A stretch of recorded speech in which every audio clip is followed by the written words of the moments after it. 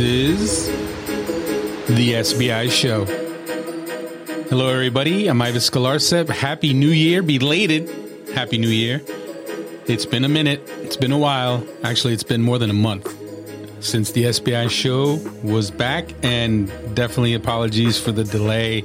Apologies for the break, but I did take a break, and I definitely felt bad about that. I definitely kept busy between the CBS Sports gig. I'm working on the broadcast side over at CBS Sports now, and operating SBI. We've made the full move over to a subscription site.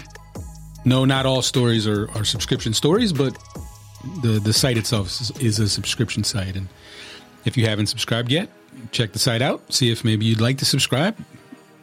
Thank you to all of you who have subscribed already. And hopefully those of you thinking about it will be able to convince you in the coming days, weeks, and months. But the show is back, and there is so much to get into, so much to talk about. Now, I fully accept that we can't get to everything that has happened in the past month. It'd be like a 4-hour episode if we did that. So I'm going to start chipping away at everything with this episode. We'll be back, I want to say Monday, and hopefully we get the ball rolling again in getting back to a consistent run like we had back in October, November, right into early December. The last episode was right before MLS Cup, and yes, New York City FC, they're your reigning MLS Cup champions. I won't get into MLS Cup. It's been a month now. Actually, the new season is almost around the corner. Some teams are already starting to report for training. The teams competing in CONCACAF Champions League are already beginning their preseason preparations. So it's crazy how quickly the offseason just came and went for MLS. And, I'd love to get into that MLS Cup.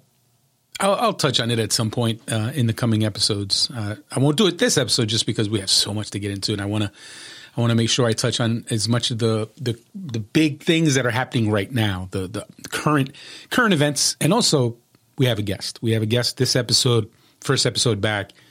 I said I wanted to start having some guests again, and we do have a guest joining us from Belgium is Chris Durkin, the American midfielder, former U.S. under-20 men's national team midfielder. And he's hoping he'll be, in the future, a U.S. men's national team midfielder. And he's part of that contingent of Americans applying their trade over in Europe. And we're going to talk to him about his time over there, how everything's going, and also the possibility about him coming back to MLS. For those who don't remember, he was a DC United homegrown player. Didn't quite get the opportunities that he would have liked to get at a younger age over at DC United, and he made the move to St. Truiden in Belgium and has gotten regular playing time over the past couple of years. And we'll get into that in the next hour. But obviously we have Americans abroad news to discuss. We have some World Cup qualifying news to discuss, and obviously MLS. There's tons that has happened in the past month. Whether it's coaches hired, big deals being made, trades, signings, you name it. A lot is going on. A lot has happened, and a lot is going to happen in the coming weeks. Now, first, we're going to start Americans abroad. And I wanted to start with Sergiño Dest. And the reason I want to start with Sergiño Dest is because he's in a tough situation right now. He's at FC Barcelona still for now. And when we last left off, the last time we had the show, he was already kind of in the doghouse, since the hiring of Xavi as manager of Barcelona. Ronald Koeman was fired. Since Ronald Koeman was fired and Xavi has come in, Sergiño Dest's role at Barcelona has basically just evaporated. And when Ronald Koeman was manager, he started every game. Sergiño Dest started every game, whether he was as a winger or as a fullback. Ronald Koeman obviously really trusted Dest. He really liked Dest. He's the one who really pushed for him to be signed in the first place. And then Xavi comes in. Look, I love Xavi, one of my favorite players of all time. And he sees things a certain way. He likes certain profile of player. They went and brought back Dani Alves, who's 85 years old now, but he can still play. So I give it to him. He can still play. But there is a new wave of young Barcelona academy players coming up there, and Xavi clearly wants to put his stamp on the team. And we've seen this before. We've seen this with clubs all over the world. You've seen it in MLS, absolutely. Situations where a player is kind of seen as being a guy for the previous coach, right? He was the previous coach's guy. And fair or not, Sergiño Dest definitely has that label. He's carrying that label of he is Ronald Koeman's guy. He was one of Ronald Koeman's guys. And now Xavi comes in. He wants to make changes. He wants to put his stamp on the team. And he looks at Dest and he's like, he's not quite what I want as a right back. So what happens now? What happens now is Sergiño Dest is a popular player on the transfer market because as much as Xavi might not be interested in keeping him, several big-time teams want him and are looking at him. And the two that have come to the forefront are Chelsea and Bayern Munich. And we know Bayern Munich obviously is the team that lost out to Barcelona in the first place when Sergiño Dest left Ajax and he completed his transfer to Barcelona. It was Bayern Munich, Barcelona, and it came down to, it seems like at least, that Ronald Koeman was kind of the deciding factor. I'm sure at the time the idea of playing with Lionel Messi didn't hurt things, right? If you're Sergiño Dest, and it was an established thing that Sergiño Dest loved Barcelona growing up. He loved the idea of playing for the team that he loved as a child. And so he had that in his favor. And obviously Ronald Koeman being there sealed the deal. And here we are, fast forward a year and a half later, Bayern Munich is back in. They're interested. And they've got some issues as well. They could still use a right back. And now they might need, at least on the short term, some help at left back. We'll get into that a little bit later. Alphonso Davies. Some unfortunate news as far as Davies goes. We'll touch on that in the U.S. men's national team / World Cup qualifying segment. But Bayern Munich is obviously at the forefront. One of the teams at the forefront to potentially sign Sergiño Dest. And the other team is Chelsea. And obviously Chelsea, they're in a tough spot because, Ben Chilwell suffered a torn ACL. So right there, you lose a key option as you're on the left side. And one thing Sergiño Dest has going for him is that he has that versatility. He can play on the left side. He can play on the right side. And, if you're Thomas Tuchel and you look at Dest and his qualities and you say, hey, this is the perfect guy for my system to play as a wingback either side. I mean, we've seen Christian Pulisic playing as a wingback in recent matches on occasion. If you're Chelsea, Dest is the perfect guy. And clearly, money is no object when it comes to Chelsea. So it isn't even a case of they have to wait till the summer. They could absolutely buy Dest now. And unfortunately for Chelsea, the title race is basically over, right? They just recording this Saturday morning, and Chelsea has just lost to Manchester City 1-0. Kevin De Bruyne with a beautiful goal. And City's got about a 13-point lead. It's over. The title race is over. Manchester City's not dropping 13 points. So if you're Chelsea, you can pretty much start to focus on defending your Champions League title, right? Obviously, yes, top four. You want to be top four and what have you. But the Premier League title race is over for Chelsea. They can start focusing on Champions League. And Sergiño Dest can help you as far as your Champions League campaign goes. So if you're Tuchel, if you're Abramovich, if you're Chelsea and their technical staff, then Sergiño Dest is about as good an option as you're going to find in the winter to fill the void that you have now in terms of wingback options. So hopefully it happens. I would love to see Sergiño Dest at Chelsea. I think it's a very strong team. Obviously, he'd be paired there with Christian Pulisic, who is not leaving. I know there's been talk about his future at Chelsea, and while maybe in the summer there could be, things could change in the summer, and if Chelsea decides to try to go after one of the big ticket strikers and they need to raise some revenue or offer some players in part deal, when you talk about Erling Haaland or Mbappe hasn't been linked to Chelsea, but that type of player, whether, Vlahovic, not that, Vlahovic has been linked to some of the other teams in the Premier League, but if you're Chelsea and if you're Tuchel and you don't see Pulisic part of your future, you can sell Pulisic for, a pretty good chunk of change on the market. Although I personally get the sense that Tuchel rates Pulisic more than people seem to think. And I know there's been times when the playing time hasn't been consistent.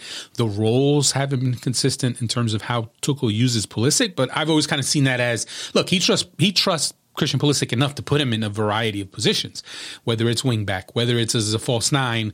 Obviously, he can play wide, which is his main role that he's played at Chelsea. So for me, I think Tuchel likes having that. I think Tuchel likes the versatility that Pulisic brings. He likes that he knows he knows his style. He knows his philosophy as a manager. So, and that means something. So for me, I think Pulisic sticking around. If you're Dest, you get Dest and Pulisic together on the same team. Potentially that helps cultivate that relationship, that working relationship that they could potentially have, playing on the same side of the field for the national team. Potentially, I know Pulisic's played on the left wing. Dest is more so playing on the right wing, especially now with Anthony Robinson establishing himself as the first choice left back. But still, if you're Greg Berhalter, you love that idea of Pulisic and Dest being teammates and just strengthening the bonds that they have as two of the biggest stars in the U.S. men's national team setup. Now, before we get into the tidal wave of Americans abroad moves over to Europe, I did want to touch on real quick John Brooks, his situation at Wolfsburg. He was in the doghouse at one point. It did seem like, you know what, they're not interested. Maybe they won't sign him to a new deal. Maybe he will refuse to sign a new deal and test the market in January. But it seems like, at least lately, that the reports are that negotiations are on again between Brooks and Wolfsburg, and Brooks is back in the lineup at Wolfsburg. He obviously was on the bench for a while, but he is playing again. And you want to see how Brooks continues to play and if he will play his way back into the U.S. men's national team setup for the upcoming qualifiers. I've said all along, I think Brooks is going to make his way back into the men's setup. It's not like we've seen the last of John Brooks. He'll be back there.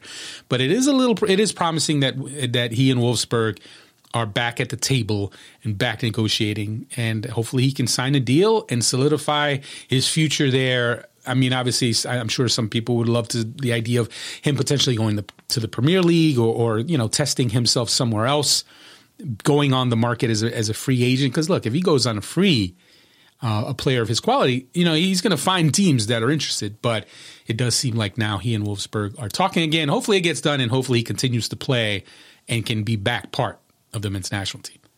Now, let's talk Americans abroad transfers, and there has been a wave of them. As we expected, we knew this. We said this in the fall. We knew this was coming, especially with MLS really embracing the idea of being a selling league, and with more and more young players getting big opportunities to play consistently in MLS. And we've already seen the benefits of that in previous transfer windows with the likes of Brendan Aronson and Mark McKenzie. This time around, we've seen the new wave, and Ricardo Pepi is leading it after completing a reported $20 million move to Augsburg. Huge move, by the way. When you talk $20 million, I mean, that caught everybody by surprise, that price tag. I mean, I think you probably thought 12 to 15. There'll be some conspiracy theories as far as what all went into this, just because Augsburg has a minority owner, an American, who apparently reportedly funded this move. He basically said, look, we're going to get this guy. I'll pay it. I got the money. I'm a billionaire. I can afford this. And boom, Ricardo Pepi joins Augsburg after initially Wolfsburg.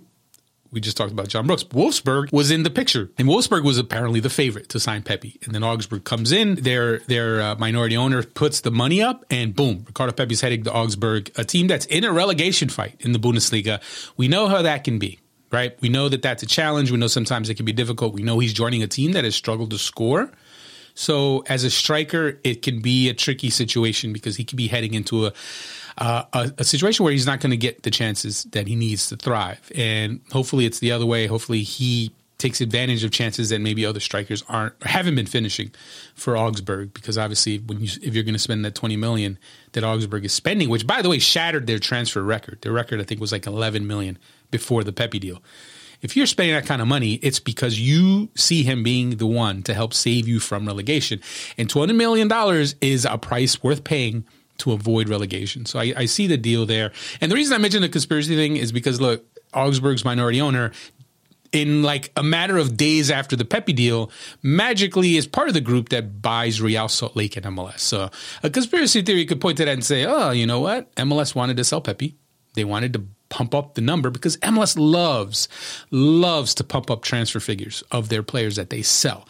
And it's happened on more than one occasion where they put numbers out that aren't the accurate actual fees that are being paid for some of these players, but they give you nice round numbers that help the cause, that help inflate or increase or amplify or magnify the public perception of value for MLS players. We've seen it before. So that's why you kind of look at it and say, the timing of this is a little fishy. But look, at the end of the day, Pepi is being brought in to do a job.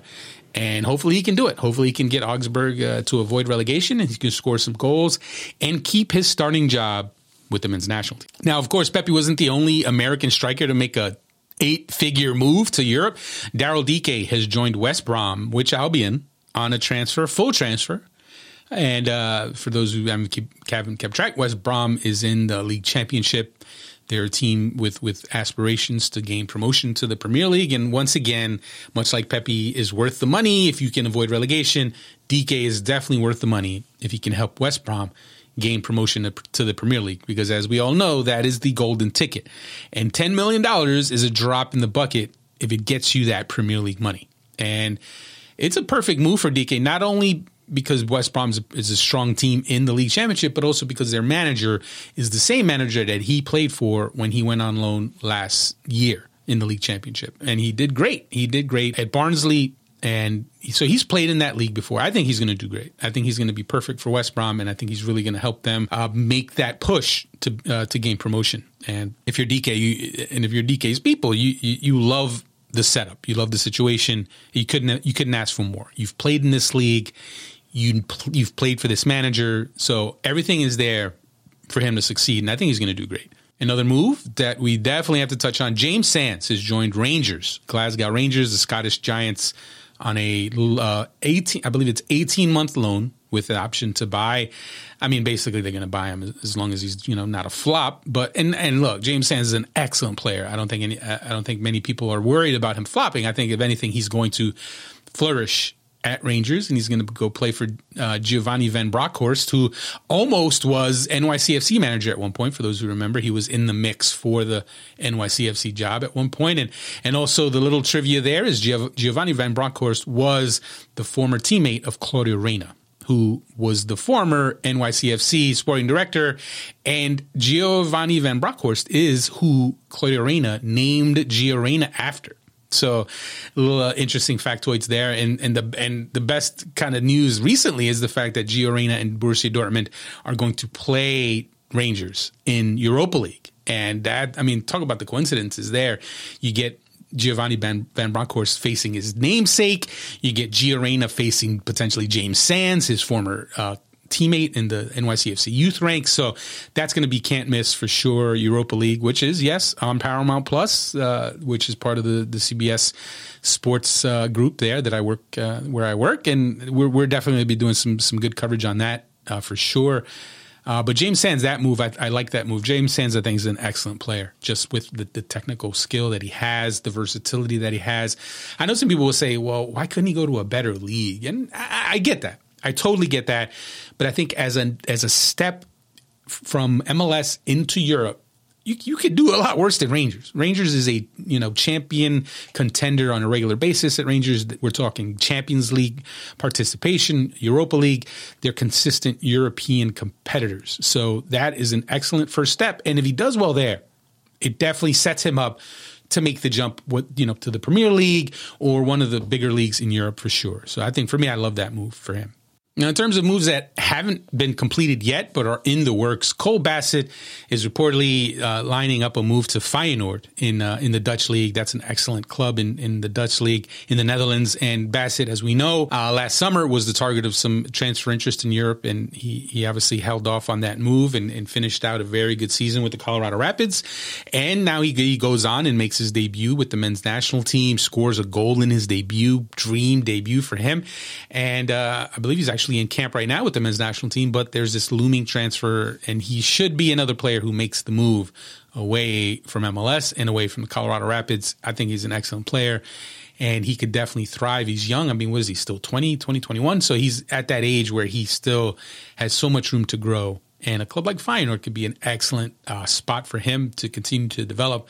That deal's not done yet, but it's reportedly in the works and reportedly pretty close. So we'll see how that goes. Once it gets done, we'll definitely discuss that in more detail. And another move, Brian Reynolds is, his time at Roma has not been the best in terms of getting playing time. So they are lining up a move for him in terms of a loan. And Anderlecht has emerged as the front runner for his services. No deal yet. My understanding is that the deal's not done, but it's definitely in the works. And it's apparently not close, but it's getting there. It's getting there. And I think that's a great opportunity for him. The Belgian league is a good league, and you're seeing more and more Americans make that move over to the Belgian league. And it's interesting because this current wave now, when you talk about Sam Vines, Mark McKenzie, Kyle Duncan, more recently here in January, you're seeing this wave now. And one of the people who actually was part of the wave prior to that, or who got to Belgium before this current wave, is none other than our guest on this episode of the SBI Show, James Sands, and the former DC United homegrown player, former U.S. under-20 men's national team midfielder, and a player who has now spent the past 2 seasons starting and playing regularly in Belgium and playing in Europe and really continuing to develop. And we're lucky enough to have him on to discuss a variety of topics, including potentially his return to MLS. And we're lucky enough to have him joining us from Belgium and joining us all the way from, I believe it's pronounced St. Truiden, American midfielder Chris Durkin. Chris, welcome to the SBI Show. How are you doing today? I'm great. How are you doing? I'm doing well. And definitely thank you for taking the time. You've been over there for a while now. How long did it take you to kind of settle in and no longer feel like a stranger? Does it feel more like home now that you've had the time over there? Yeah, it's been nice. Obviously the first 6 months were a bit interesting. And just really, while I was on loan here, it felt like, maybe 1 foot in, 1 foot out, just because I didn't know if this was my permanent place. For the time being. And, once I really, signed my contract here to permanently stay in St. Truiden, then I really felt like this was, really my club and, my home for now. And, I've had my family over here, which has been really nice. And obviously with COVID and all that, it's been a little more difficult, but, everybody's been really accepting of me here. And it's been a good adapting process so far. How much do you think it helped you that you already had some time in under your belt there before the pandemic started? Because, obviously some people who, if they had to try to adapt in that setting, you might, you don't know your way around. At least you had some time. How much do you think that helped you? Yeah, that definitely helped a lot.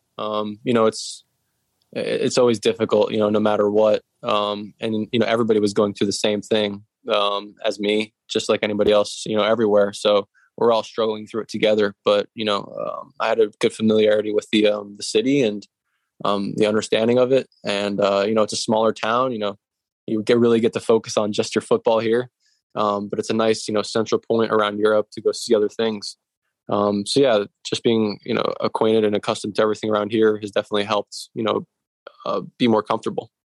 How do you feel like your game has evolved for those who haven't had a chance to kind of watch you play over there? Obviously, you left DC United. You last played for them in 2019, and it's been a couple of years now. You've gotten a ton of games under your belt. How do you feel like you've evolved, and how are you different now than, say, the 2019, 2018 Chris Durkin?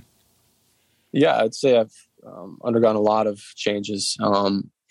First and foremost, the level of importance in each game. I'm not, in a team like Club Brugge or, Antwerp, where, they're at the top of the table sitting easy, winning a lot of games. We've had to fight and grind for every game that I've been here, and, battling with the relegation zone of like last year and stuff.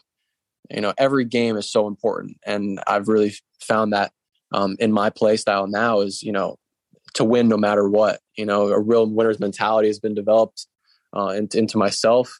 Like here, for example, the amount of meters that are yards or whatever you call it are that are run in a game is crazy. And, my aerobic capacity has increased even more over here. And also my, attacking ability, being able to turn in tight spaces. And just, being lighter on my feet, working on the speed of my game and getting faster. I think all of that has gotten better. And, I've made some really big steps in playing so many minutes in a first division league in Europe has done me really well, I think. And I've been really happy with the move so far in terms of my development. And as far as positioning goes, I know you've settled in now and you're playing, I want to say almost exclusively in central midfield, but you played early on, you played a few different spots. How comfortable are you now? How much is it helping you to kind of focus in on one position? I've bounced around in definitely different places, such as, center back. I played at right wing back, actually, a couple of games here in Belgium, at the 8, at the 6. And, I've been predominantly a 6 my whole life. And still what I kind of view myself more as, but I've been playing a lot more as the 8, and that's definitely more of the box to box, trying to influence the game more on the ball, and the attacking side and creating chances and, finding those pockets in the middle, to get on the half turn, the really difficult areas where it's tight space. All of that has really, helped me in my understanding of just the midfield role and all of those positions. And just having that, understanding and that knowledge, just helps gain more and more experience. And that's what all these minutes have been about, is just experience. And I'm a much more experienced player. And, that's all you want from, developing at a young age and, progressing on in your career. I have a feeling some people might be surprised to hear that you're still only 21. You've been a pro for so long. They might think you're like 24, 25 years old, but you're still pretty young. You're still pretty young. When I look at the makeup of the team, and we talked about this before we started. I'm looking at the lineup of the last game you played in, and you have 4 Japanese teammates there. What? How does it help you, or how does it help you kind of, I don't know, see the game or develop your game when you play with so many different types of players, styles of players? How do you feel like you see the game differently now than maybe you saw it when you were when you were playing in America with mostly American teammates? Yeah, it's definitely a big difference. I feel like, especially with this team in Belgium, it's like a melting pot of a lot of different cultures and understandings of the games tactically, physically, mentally, on the ball.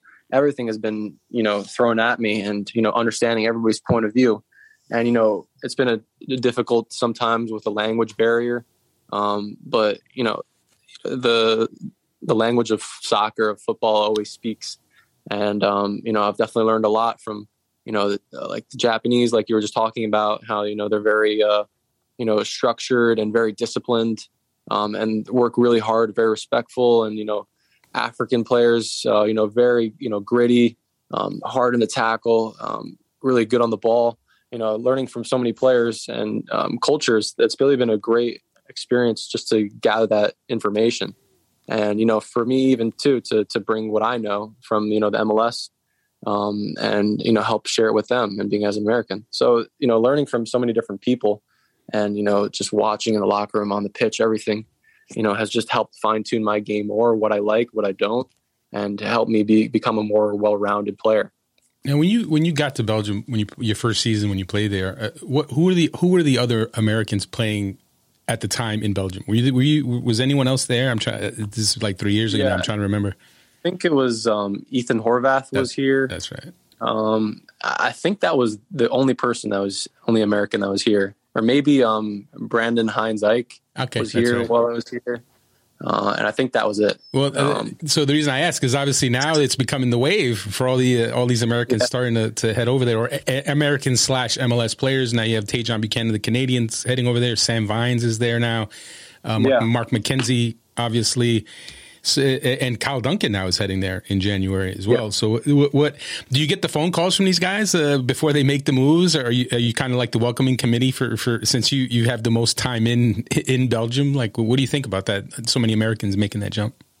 Yeah, I guess I'm sort of the pioneer, I would say. But no, I've talked to Ethan a little bit after games, and me and Sam Vines had talked a couple of times back and forth. He would, ask me about the league and stuff like that, and just give my feedback. But no, I think it's a great move for anybody coming to Belgium. It's I think a good step.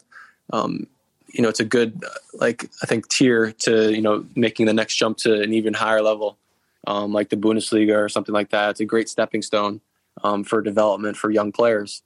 You see on teams, and every team in Belgium, there's young players playing. And gaining that experience. And, the league can definitely not be underestimated. It's a very difficult league, in my opinion, very physical, a lot of really technical and talented players. So I think it's a great stepping stone, and, it's been perfect for what I wanted it to be. And I know it will be for all these other guys like Mark and Sam and these guys. Nice. If we're talking American pioneers in Belgium, maybe there's someone that came before him, but I got to give Gucci Onyewu some props there, because he was at Standard Liège, and he won at least one. Maybe Sasha. Sasha, I don't know if he came after or around the same time, but yeah, those are two big names right there, obviously, that had a lot of success over there. And it's great to see so many more taking that opportunity to use that as a springboard, as you mentioned. And speaking about that, I mean, obviously you're there.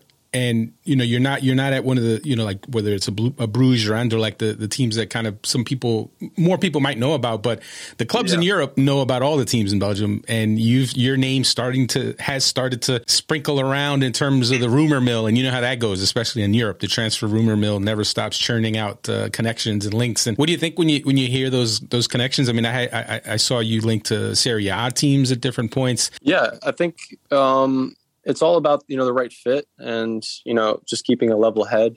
I know that, these minutes and, this game time and me proving myself will speak for itself. And, I'm proud of the work that I've put in over here so far and the portfolio that I've made. And I think, being a young player in a league like this and having so much minutes is, a really positive thing. And, whether I'm connected or not with, rumors and stuff like that, obviously it's, I'm proud of that. And, eventually I do want to make the jump to whatever I view as the best next step for me and my development. Because like you said, I'm still only 21. So, still just always looking for the right fit. And so far, St. Troiden has been the right fit for me. And, we're always, me and my agent, we're always talking together to see what's the best fit for myself. So yeah, it's all really positive stuff. Now, when I take you back to your time in MLS, I mean, I remember talking to you back then, and there were some frustrations at time with just wanting to get more playing time and not feeling like there was that opportunity there at DC United. And I just find it interesting that now they play younger players. Now it seems like more of a common thing. But how tough was that for you back then when you remember just feeling like you were ready and them in DC being a team that probably should have played young players a bit more than they did then? How tough was that for you, just kind of biding your time? Yeah, it was difficult. And, I remember I just recently was looking at, something that I said, a while back, and it was along the likes of, as a young player, and sometimes as a younger player, you have to be told when to slow down a bit in your development. And that was just something that I didn't want to hear. I wanted I wanted to play every game and, gather as much minutes as possible and experience and be on the field. And it was hard for people to tell me to slow down in that process. But, looking back on it, it was just another, learning experience for me. And, I'm glad to see, younger guys playing now and doing well. That's really positive. And just overall MLS as a whole, watching the level, continue to rise every year, new stadiums being built, everything looks, really, really promising. And, just seeing, like you said, now Tejan getting signed, big clubs are looking and signing players for big money. So the MLS is turning into a nice little factory now for young players going to higher leagues now as well. So, I think the MLS is taking on a great trajectory.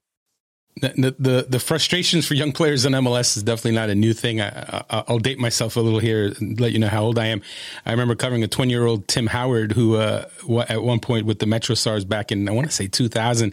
I remember him coming out and just basically complaining to the media like, I need to play more. And it was at the time you're like thinking to yourself as a reporter, I'm like, man, he's going to get in trouble for saying this. But you know what? He was young. He was frustrated. He felt like he needed to play. And I mean, hey, Tim Howard ended up being Tim Howard. So I think he had a bit of a point there that it was probably time to give him some playing time. So I'll give you a little credit because you never just came right out and started blasting DC as much as I'm sure maybe at certain points you were ready to, or maybe you wanted to just kind of say, hey, what's going on? Why am I not playing? Because I know a lot of people felt you were ready to play back then. Yeah, I think for me personally, I don't think I would have gotten away with going into the media and being all crazy about it. Just the type of guy I carry myself as.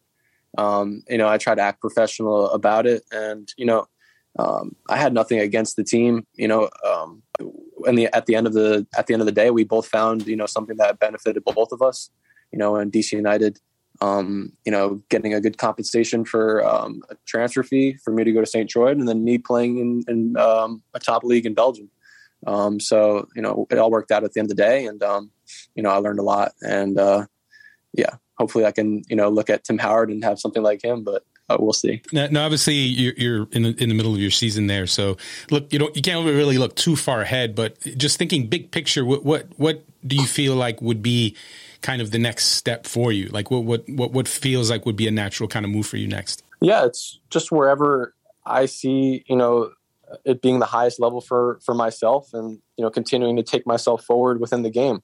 I want to help put myself on a nice pedestal to hopefully be selected for the men's national team. I feel like I've been kind of working quietly over here in Belgium.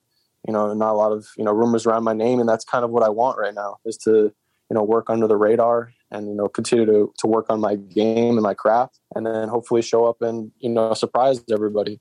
I think I have that within myself, and I think St. Troy has been really there for me and helped propelling my game. And I think if there were another opportunity to arise, it would all have to make sense for everybody. But that would then again continue the progression of helping myself and making myself look the best for the national team, and continuing to develop. Now, when you mentioned the national team, and it's interesting how young the team has gotten, and how Greg Berhalter has not been shy about giving young players opportunities. And when you look at the team now, you see a lot of your former teammates there, a lot of former U20 teammates. I still remember that Under-20 World Cup team that you guys had that was so good. And so many of those players are now in the mix there when you talk Sergiño Dest and Chris Richards, just to name two. Tim Weah, obviously, who just was great in the November window. When you look at those guys, your generation, your U20 group, what does that do for you when you see them breaking through and grabbing their positions with the senior team? What was that do for you when you kind of watch that? Yeah, I'm proud for them, obviously, but it also motivates myself even more because, I was just with them only, 2 years ago, 2.5 years ago. So, I know I feel like I'm right there with them. I believe in my ability and in myself. And even guys like Brendan Aronson, who, weren't even new with the U20 team, guys like that should be, an example for myself even, because, you can come in and out of the national team and still, find your way. And I think Brendan has a great example of that. So, I'm especially motivated to, to try and work back and get into it. But I also am realistic with myself and know that I need to, put even more good games together and even, more things to be noticed with. So I'm really, looking forward to the future and what is to offer. And I'm just really excited for what's to come. Now, I know Greg Berhalter prides himself on trying to keep in touch with as many people as possible, reaching out to as many people as possible. Have you had contact with him? Has he reached out? Has there been any communications between you and Greg Berhalter? No, there's been no communication between me and him, and I haven't really expected any communication either. It's just been, no real communication. Right. You're just going to keep playing. And so I have to ask, you watch the games, right? You watch I'd imagine as many as you can, given the time difference and whatnot. But yeah, the time difference is hard, but I try to. So as you've watched this team, you probably have a good sense for the style of play, the roles, the positions. When you look at that team, when you look at that style, how do you feel like you fit into there? Because I know obviously when you talk defensive midfield, Tyler Adams is the guy everyone talks about. He's like the guy. He's the number one guy. But it's not like the player pool has, a dozen established number sixes that are all locked in. It's pretty wide open pretty much after Tyler Adams. So do you see that as an opportunity there? Do you see I can jump in there, I can climb that? Is that kind of the target for you? Yeah. And I'll be the first to say I really admire Tyler Adams' game. I think he's a really quality player at a very good team. And his game is very good, and he's gotten better and better each year. And I definitely think I can, suit a role behind him and, pushing for that spot. I think I bring a lot of, the American identity of, a guy who's, in your face on the field, works hard for the team, does what's needed. And I think that's exactly what CONCACAF is as well. And, being over here in Belgium and, fighting the tough games, the games where, the fans are shouting and it's getting ugly, trying to find a result to stay in the first division. It's kind of exactly what it's like in CONCACAF. So, all this experience is helping me, in any situation. I think, I can suit that role. And, hopefully, I'll be given the chance soon. Nice. Now I'm going to take you back a bit, and I'm going to go a little deep here because I still remember this at the Under-20 World Cup. You really had a lot of heavy lifting to do in the midfield, where there were obviously a lot of attacking players on that team, and you really had to kind of do a lot of the dirty work. And it wasn't an ideal situation to showcase you as a player.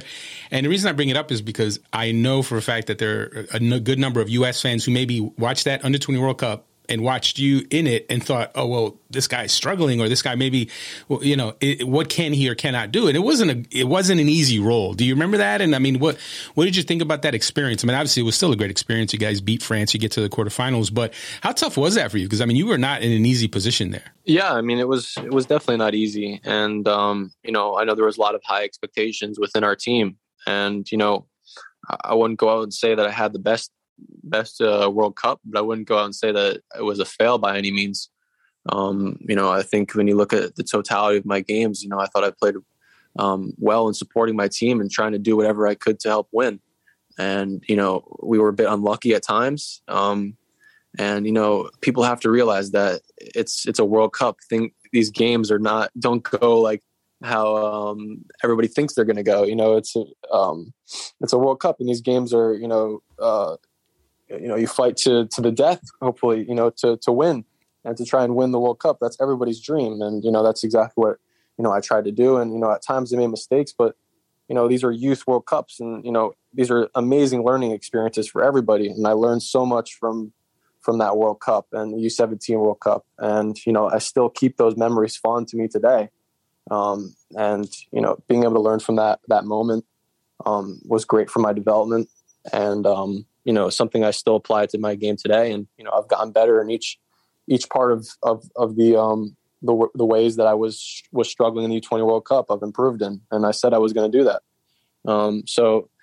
I think it was definitely just a great, look in the mirror for myself and where my game is compared to the best players around the world. And it was just a big help.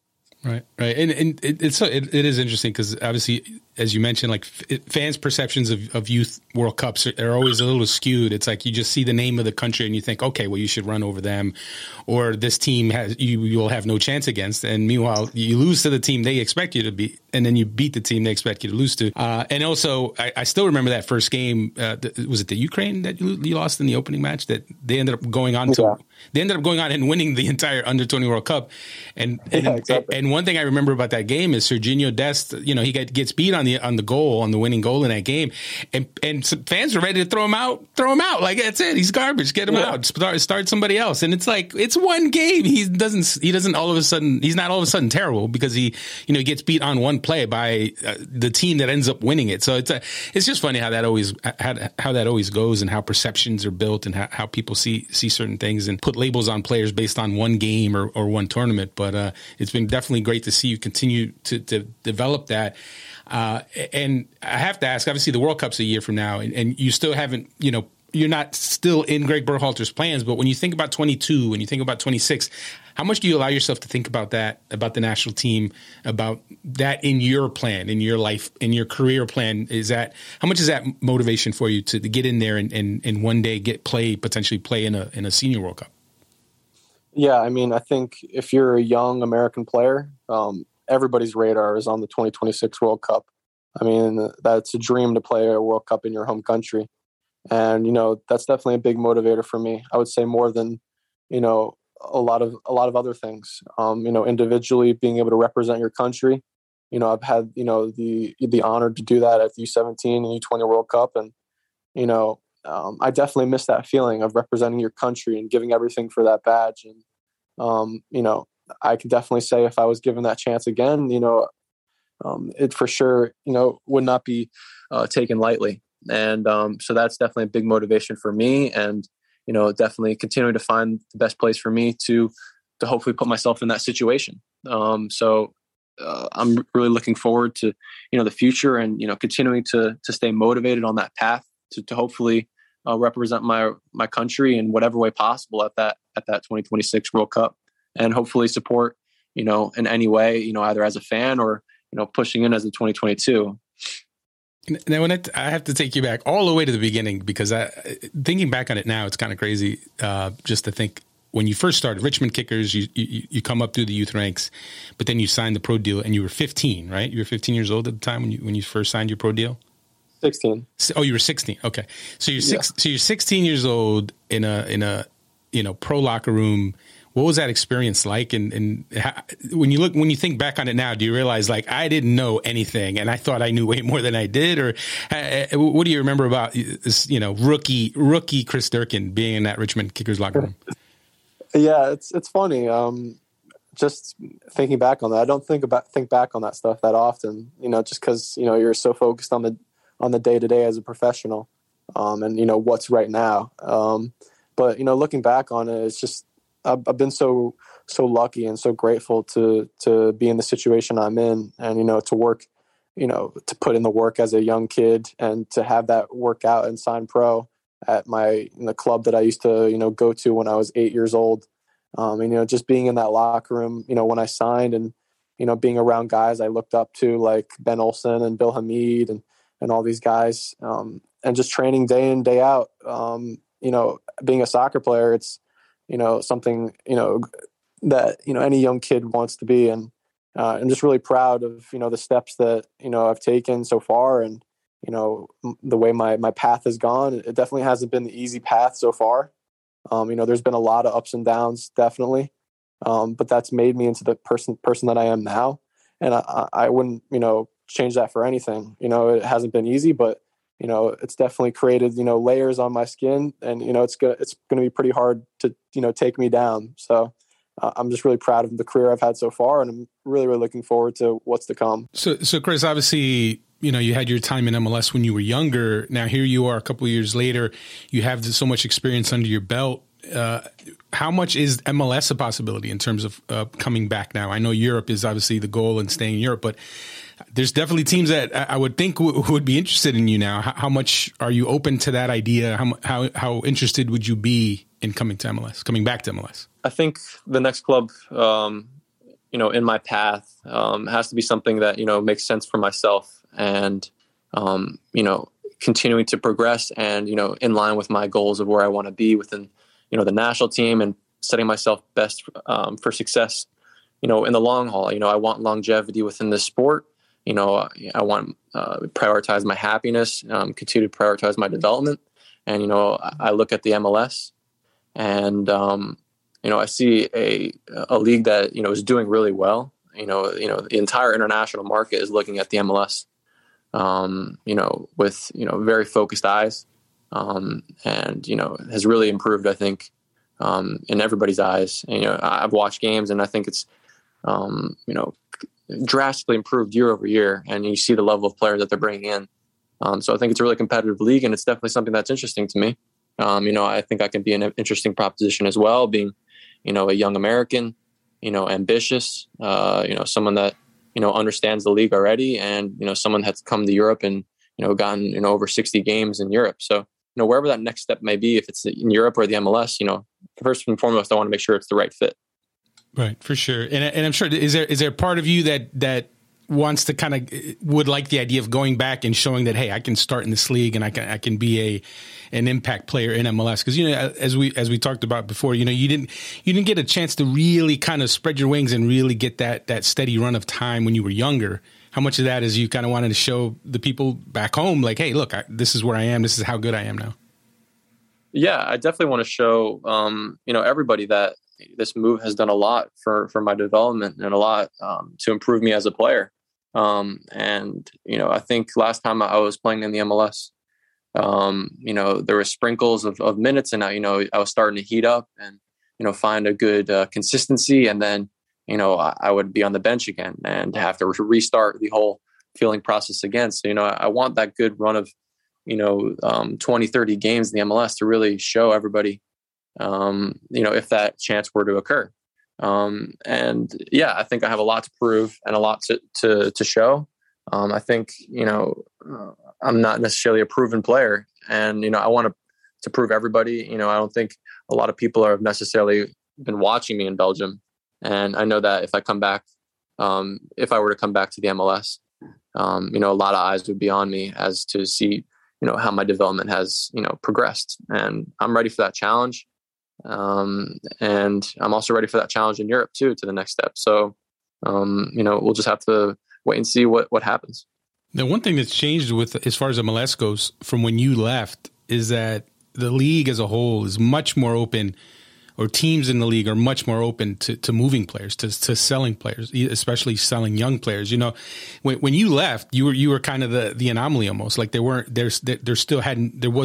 a normal thing for young players to be able to leave. Now it seems like every time you turn around, someone else is making a move.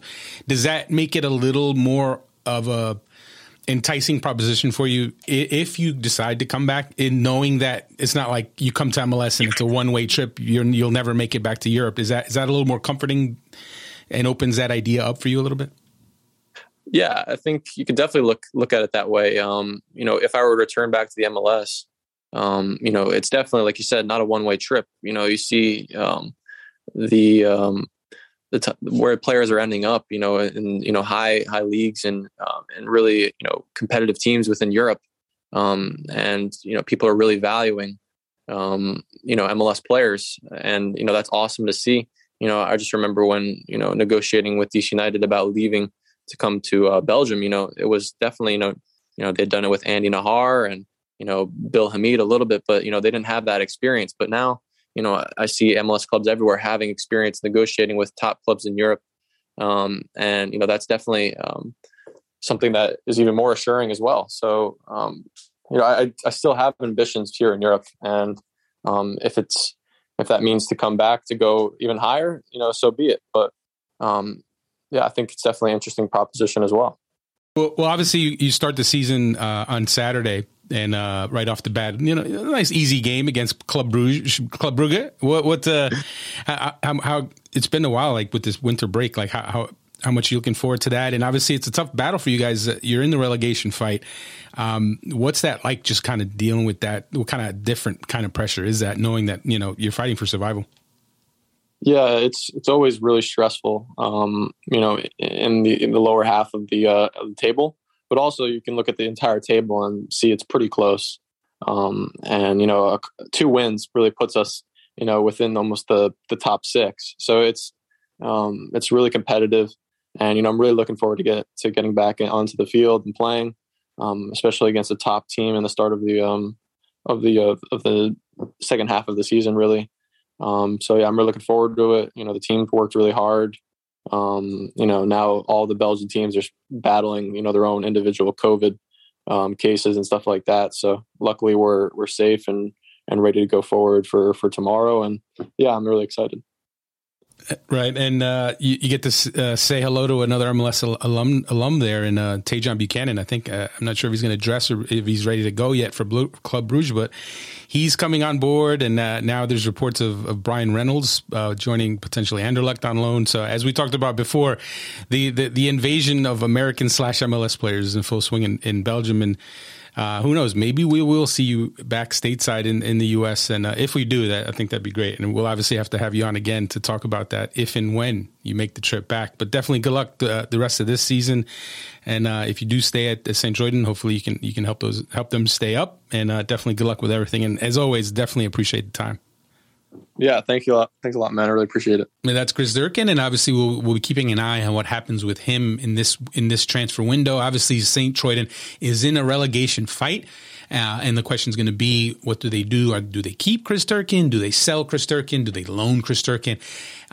There's definitely interest in MLS, from my understanding. I think you have multiple teams that could absolutely use his services, especially with how he has continued to play and develop over in Belgium. I think he would step right into multiple teams in MLS and contribute. So we'll see if a deal happens, or if you have another team in Europe potentially come in for him. I think if you're asking me what my money's on him making a move this winter. And hopefully if he does make a move, we'll get him on again and see what's up with him. But it was definitely great to have him on here. And he's part of that large and growing contingent of Americans in Europe. And you know what? If he decides to come back to MLS, I know, as I said in our interview, it's a little different now because it's not the one way you're locked into MLS thing that it used to be. It's pretty clear MLS teams are more open to selling players and moving players on to Europe, so you don't have to worry as much about getting locked in to MLS if you make the move back at this age. And you know what? He could actually be a bit of a trailblazer from that standpoint of being an American who goes to Europe from MLS, puts some years in, and then comes back to MLS, puts some years in, and still is young enough. I mean, he's 20. What is he? 21 now. If he goes to MLS and plays a year or two, he's still 23 and could go right back to Europe. So let's keep an eye out on that. And it was definitely great to have him on. And some of the quick notes here, some nuggets in terms of Americans abroad I wanted to touch on. Weston McKennie scored a goal in the Italian Supercoppa for Juventus. Unfortunately, Juventus could not hold on to that early lead, and they did lose to Inter Milan on a last-second goal from Alexis Sanchez.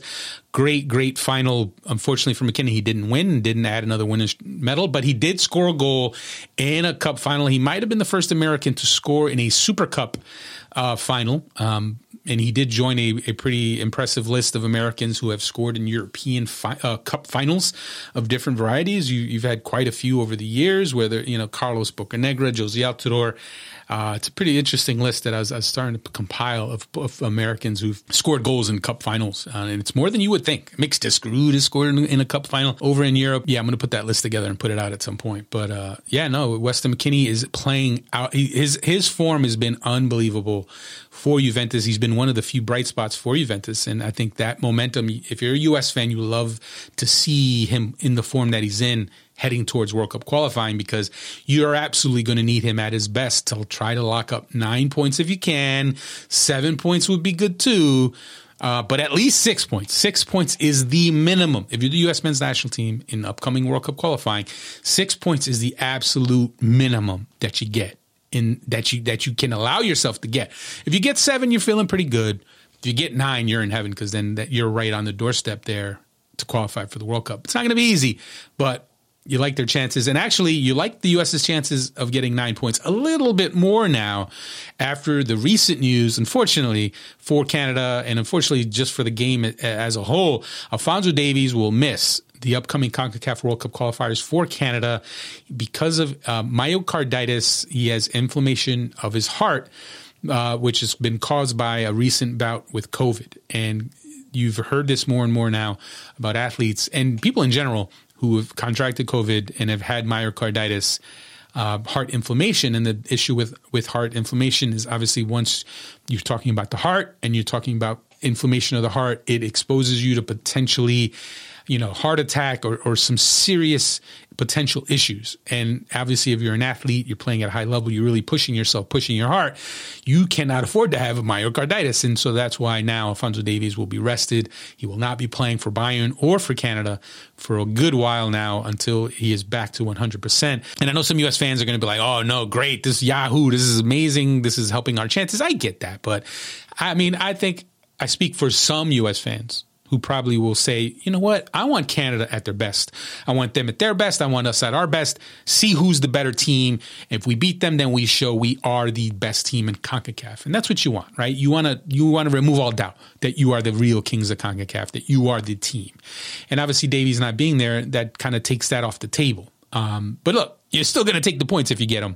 If you get them in Hamilton when they go up there on January 30th, you're still going to be happy to get those points and seal, hopefully, that World Cup qualifying spot. Although I don't think, even with the 3 wins, I don't think they necessarily lock it up yet, but it definitely puts them on the doorstep. And if they get all 9 points, I mean, you got to think they're feeling pretty good about qualifying for Qatar. Now we're going to get into MLS here. There's so much to get into. This is going to be a speed round portion of this show. Just because I don't want the show to go too long. I definitely want to get it out, but there's so much that I wanted to touch on. Moves galore in MLS, starting with the head coaching hires. Steve Cherundolo to LAFC. I think we all saw that one coming. When LAFC hired Cherundolo to run the Las Vegas Lights, you kind of knew that John Thornton had really respected Cherundolo. Cherundolo was in the running for the Toronto FC job when Chris Armas was hired. And when Bob Bradley left, Cherundolo was just kind of the perfect fit, even though some people might look at that Las Vegas Lights record and say, oh, he didn't even win with the Lights. Why would he be the LFC coach? Look, his role and his job for the Las Vegas Lights wasn't necessarily about wins and losses. It was about developing players. in that LAFC development setup and structure. So he had that task. So it's not really fair to look at the wins and losses and the record that he had in USL as some measure of what he would be as a coach. I mean, I think it's pretty clear what the mandate was for him. Now, obviously, he steps into the big role, big shoes to fill with Bob Bradley moving on to Toronto. But I like Cherundolo's chances. I had a good chance to talk to him back in before the pandemic, actually, in November of 2019, when I made a trip out to Germany and had a chance to sit down with him and talk in detail about his coaching philosophies and obviously him wanting to be a head coach. And I think he's a very intelligent guy. We all know he was an amazing player for the men's national team, but he is absolutely a soccer mind. We all know about the success he had in Europe, but he is someone who I think with his experience as a player, his experiences over in Europe, I think he could absolutely thrive as a manager, and I think that's going to be a great opportunity for him. LAFC, they're making moves too. I mean, Kellen Acosta just traded to LAFC. Ilie Sanchez already. If you're Steve Cherundolo and you can bring in an Ilie Sanchez and Kellen Acosta and add them to an already talented team, I mean, LAFC is going to be a handful this year, no question about it. And I think Cherundolo could absolutely do a good job there. Another hire, Pablo Mastroeni was hired full-time as RSL's coach. I think we all saw that coming with the success that he had in the playoffs as interim coach.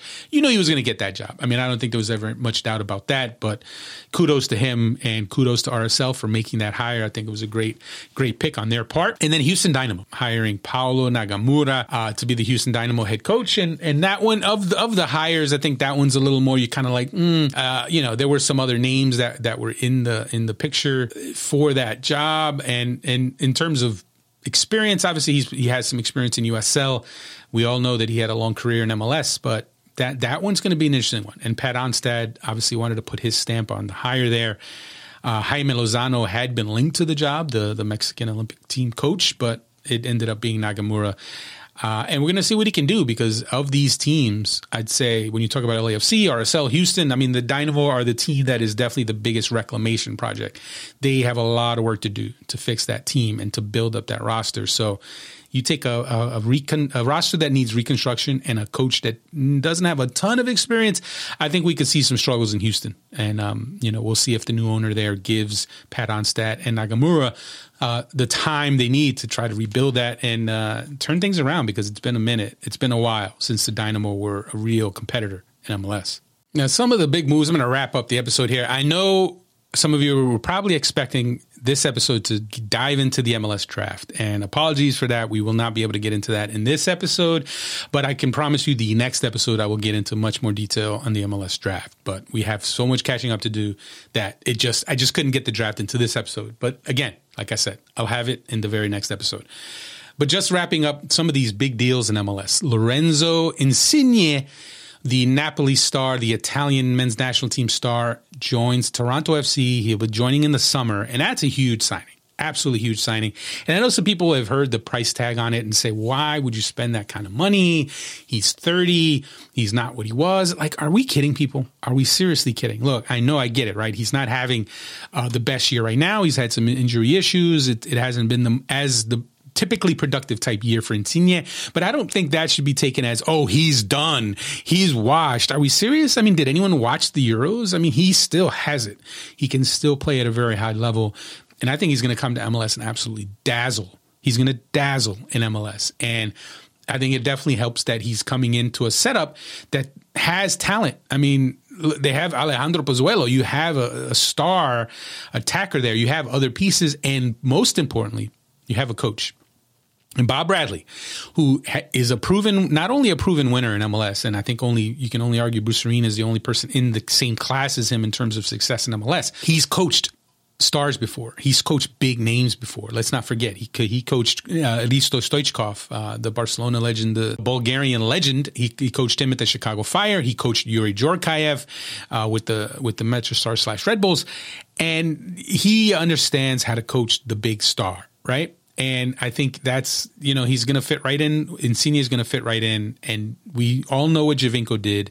And let's be real here. Lorenzo Insigne had a much better career in Serie A than Sebastian Giovinco. He is, if you just look at straight up resumes, Insigne's resume better than Giovinco's. I mean, is it even close in terms of before they arrive in MLS, right? And we all know what Giovinco did. Giovinco was amazing in his time in MLS. And now Insigne comes in with plenty left in the tank. And I think for me, Bob Bradley has shown in his time in MLS, when you think about the Chicago Fire, he had Peter Novak. When he was with the Metro Stars and he brought in a Yuri Djorkaeff. When he was with LAFC, he had a Carlos Vela. He knows how to get the most of a star playmaker. He knows how to showcase the playmaker, how to handle that playmaker. And Insigne is going to absolutely me personally, I would put all my money on him dominating in MLS. And of course, yes, there can always be issues with you know, if you all of a sudden start becoming an injury issue. I think that's a bit of a jumping the gun there just because of his recent issues. But he is, for me, I think he's an amazing player and I think he's going to do great. And TFC is not messing around. They go get Bradley. They go get Insigne. There's talks about them adding one or two other big pieces, and I'm already hearing about some of the moves that they're looking to make. I think defensively they're going to go try to get a piece or two that are going to be pretty impressive. So TFC is a project you're going to want to absolutely keep an eye on. Some of the other moves I wanted to touch on in MLS, Albert Rusnak to Seattle Sounders. Real Salt Lake watches their star playmaker leave RSL. Obviously, he was a free agent. Seattle Sounders, man. I mean, first they take Freddie Juarez when he was RSL's coach. Now they take RS. I mean, they're just bullying RSL at this point. I mean, I don't know how fair that is. Although, as we all remember, RSL eliminated the Sounders, and this almost feels like payback. This almost feels like, oh, you want to eliminate us from the playoffs? Okay, we're going to sign your best player. So, I mean, obviously that wasn't the motivation. If you're the Sounders, you want Rusnak because Albert Rusnak is an outstanding attacking player, and he's proven in MLS. There will not be that issue or concern about how do they adapt to MLS, right? You know Rusnak can do it in MLS. He's done it for years. Now you put him on a team like Seattle with all the talent on that team. It is scary to think how good Albert Rusnak can be with the Seattle Sounders. So I think that's amazing. That for me, outstanding move. Another couple of quick moves. Alistair Johnston joins Montreal. Nashville trades him, the Canadian national team defender, who's really come into his own. And talk about, again, another great find in the draft, right? When you're Nashville, you pluck him out of the draft, you make him a starter. He becomes a national team player for Canada, a national team starter for Canada.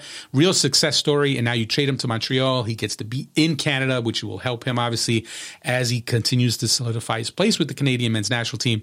Great move there for Montreal. And I hope, you hope to see Johnson continue to succeed. It's just a great story of players, coming through the draft and really making the most of the opportunity in MLS. In the last move or non-move or return, I'll talk about Caden Clark is reportedly coming back to the Red Bulls. Apparently he's going to come on loan. He was sold to RB Leipzig, and obviously RB Leipzig, with what happened now, Jesse Marsch was fired.